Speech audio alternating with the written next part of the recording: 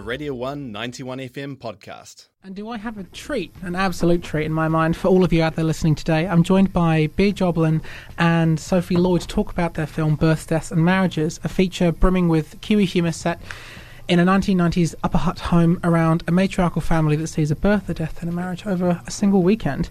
With a huge cast and a very small set, this was Bea's directorial debut, which, although already very impressive, it was featured in the 2019 NZIFF and now sees its overall premiere tomorrow in Dunedin as well, playing at Rialto, a film which was made over 6 years. The story behind it is just as interesting as the piece itself, and it's so wonderful to have two integral people talking to us today.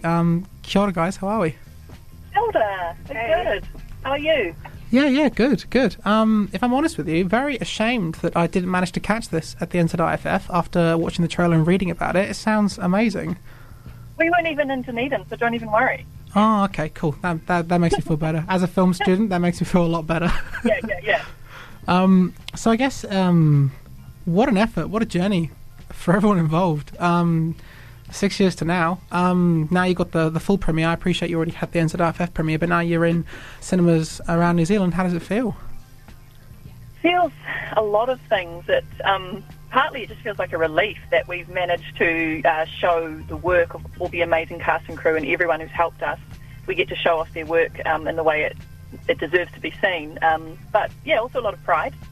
Yeah, for sure. I mean, I thought the end was at the NZIFF, and I thought, you know, this is amazing. This is that 6 years of hard work, and then it's just so great that now we've got like a week long that we're rolling out in all the cinemas.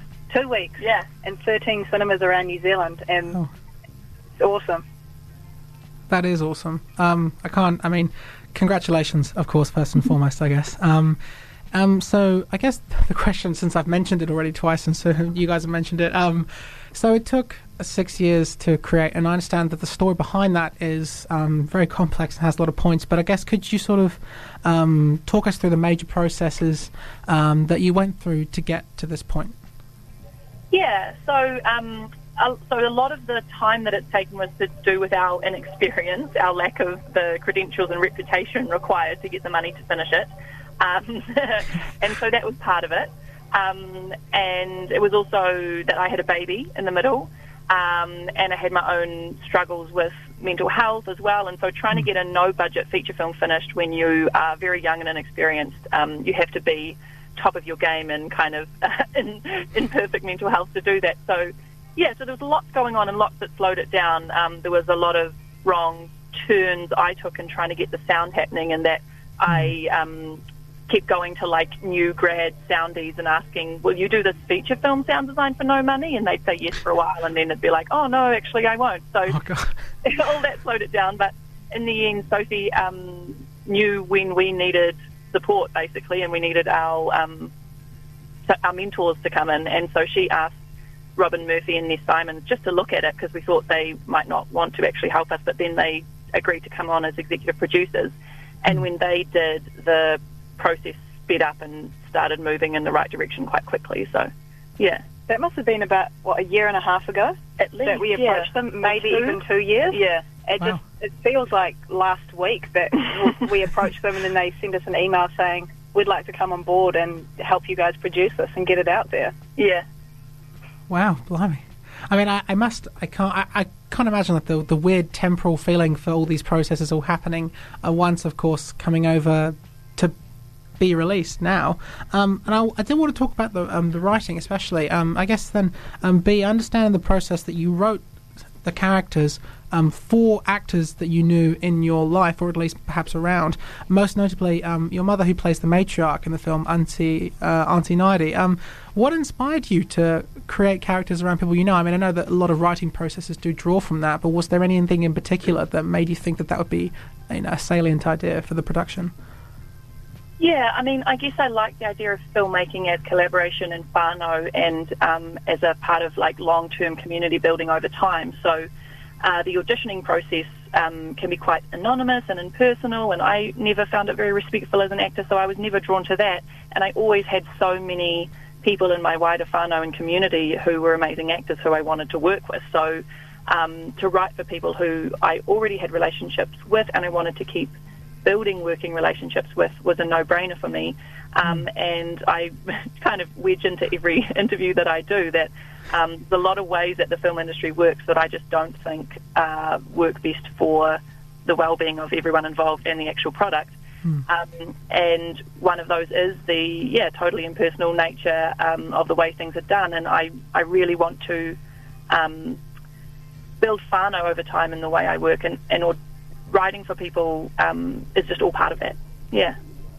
Be just amazing with especially dialogue. Like I work in the film industry mainly doing lighting, and this is the first feature film that I've edited and produced, which is amazing.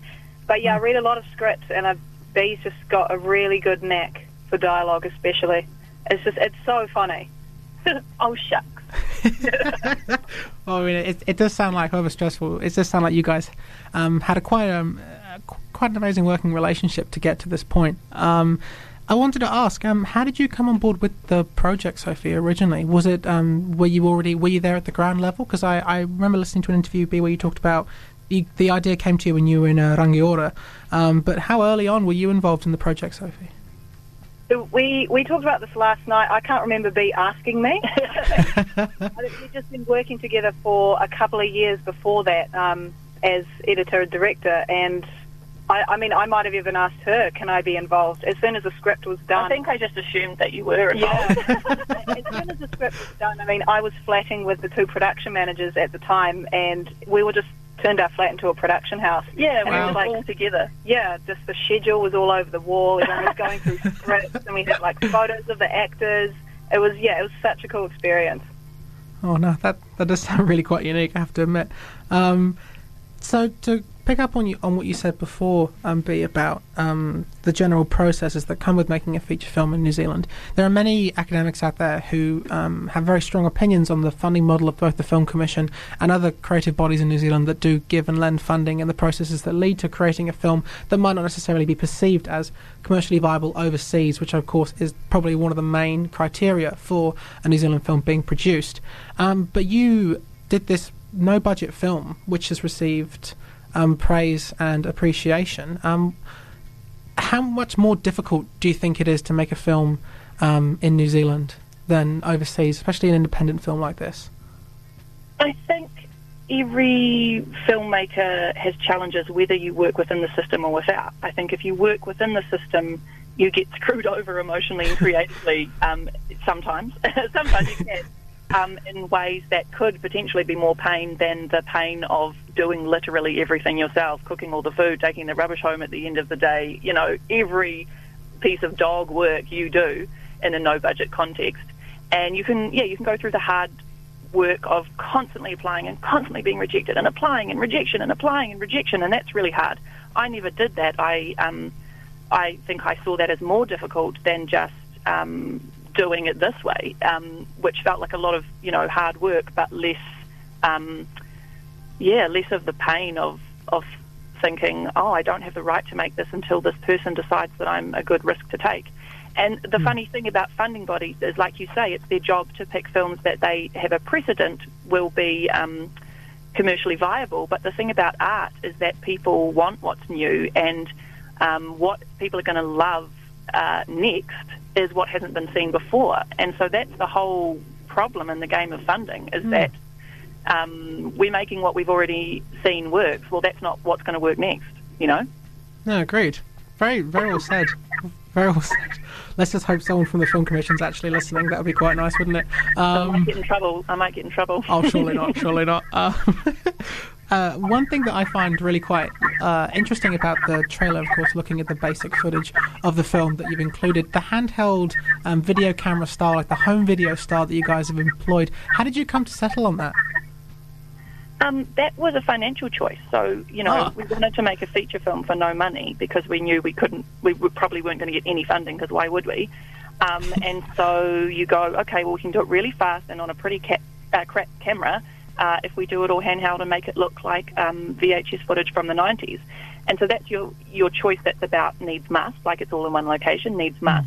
But then both of those choices fed into the themes and the aesthetic of the entire film, and into the joy of the sound design, and just those limitations where so much of the creativity was born from. And that, I think, was also part of the edit, like we had this footage that we made as 20-year-olds, which was, if we shot it again, we'd do it better. But even the limitations of the footage that we got helped in the edit, because we just had to be ingenious. Yeah, it was almost like it was our own family home video, and we had to edit this, like 5 years down the track from when we shot it. We're like, oh, we needed this shot, but we don't have it, because of course you don't with a home video. Yeah. Yeah, it worked so much when we shot, because it meant we could do an entire scene in one take, and you do X amount of takes and then you can move on. You're not using that time doing a wide shot, a mid shot, and then the reverse and all this other stuff. Setups in between. And that's why we were able to shoot it in 3 weeks. We just get Aiden's excellent view of the entire scene, which I thoroughly did enjoy. Great. I have to ask, B, you cast your mum in the film, you directed it, and you also had a young one as well in the meantime. Are you cultivating a new New Zealand film family? Is that something that you've been actively trying to do? Yeah, film and theatre dynasties are so funny, because you always have the older members saying, don't do it, don't choose a life of the arts, and the younger ones they see this way of life and it's just natural to them and they're drawn to it. I don't know what my beautiful, darling daughter Piata will end up doing. I won't mind if she gets into this. I won't mind if she doesn't. She's her own amazing, wonderful person. So, yeah, maybe you'll be interviewing her in 20 years, or maybe you won't. I don't know. True. Well, I mean, either way, this has set a nice precedent, I think. Hopefully not too much of a standard to meet again, regardless. So I understand that when you had the original film edit, it was really rather long. You made a 2.5-hour edit. Was there any scene that you guys cut that sticks in your mind as one of those golden tidbits that is only seen by your eyes and heard by your ears that you wish you could have shared? To be honest, after 6 years, you can't remember it anymore. Yeah, it was taken out so long ago. Yeah, there were some things that were taken out, in the first 6 months, and then there were some things that made it for, 5 years, and then right at the end they didn't make the cut. The only scene that I still sometimes miss is Dean's back. He's brought flowers and chips. Well, tell him to bring a rat's ass, because I don't have one. And just like that's a piece of dialogue. So that's the character of the bride, who just says shit that doesn't make sense, and she'll take like a common idiom and kind of like mangle it. That's the only thing that I miss. Yeah, I do miss that one. So a scene at the beginning when Tui and Shannon are kind of having a sort of argument with each other, and Shannon spills Maltesers all over Tui's laptop. Yeah. I always think about that scene whenever I watch it, and that it's missing. Yeah. What was interesting is we actually cut about 5 or 6 characters from the film, which I always find amazing, because when we shot it, I thought this is going to be completely impossible to cut anything out because of the way it's shot. And it's just amazing the way that we've worked around it and managed to cut things out. Wow. That is amazing. I mean, I guess, testament to the editing process and to you, Sophie and B. I guess then I have a burning question, because I grew up in England and I moved here, and I think that the structure of comedy in England is very different for like traditional sort of national style comedies. In New Zealand, there seems to be a somewhat consistent sort of matriarchal style to a lot of comedy, and even just to films overall, where matriarchal structures seem to do very well. What do you think it is about that is so appealing, or really correlates and responds to New Zealanders? That's so interesting you say that, because in my mind, female representation on screen and older women, such as women in the matriarch role, are never being shown or aren't being shown enough. So that's a really kind of interesting new perspective. So I guess I don't know, because that's never occurred to me. Yeah. We do have a lot of female comedians in New Zealand. Yeah. And I guess a lot of New Zealand films, we make a lot of comedy because I think we're quite funny as a nation. Yeah, and we're scared of drama because we're a bit scared of emotions. I think we find comedy a bit easier. Yeah, you have to write like a book or an essay or something on that, and then I can read it. And yeah, because I think my lens is always, where are the women? It's all the men's stories. It's all the men's stories. So maybe I'm missing those obvious things. Yeah.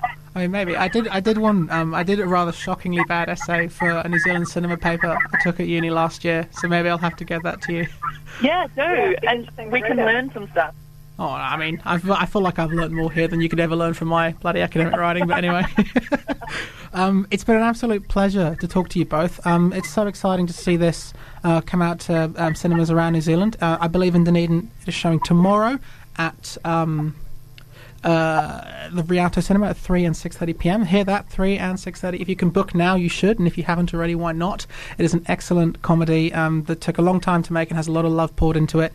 Anything to say to people who aren't sure if they want to see the film, or what would you say to tip them over the edge? It's really funny and awesome, and it runs from the 5th to the 12th, so you have a whole week. You've not seen anything like it before. Yeah, it's unique. Heck yeah. All right.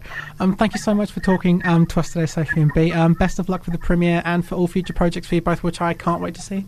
Oh, thank you so much. Thank you. No worries. Have a wonderful night. Bye. Bye. Bye. That was B and B Joblin and Sophie Lloyd of the film Birth, Deaths and Marriages. Like I said, premiering tomorrow. Get a ticket. It's out for a week. It's going to be pretty packed, I imagine, just by the general consensus around the film, what people are saying. I hope you enjoyed that discussion right now. That was a Radio 1 91 FM podcast. You can find more at r1.co.nz or wherever quality content is found.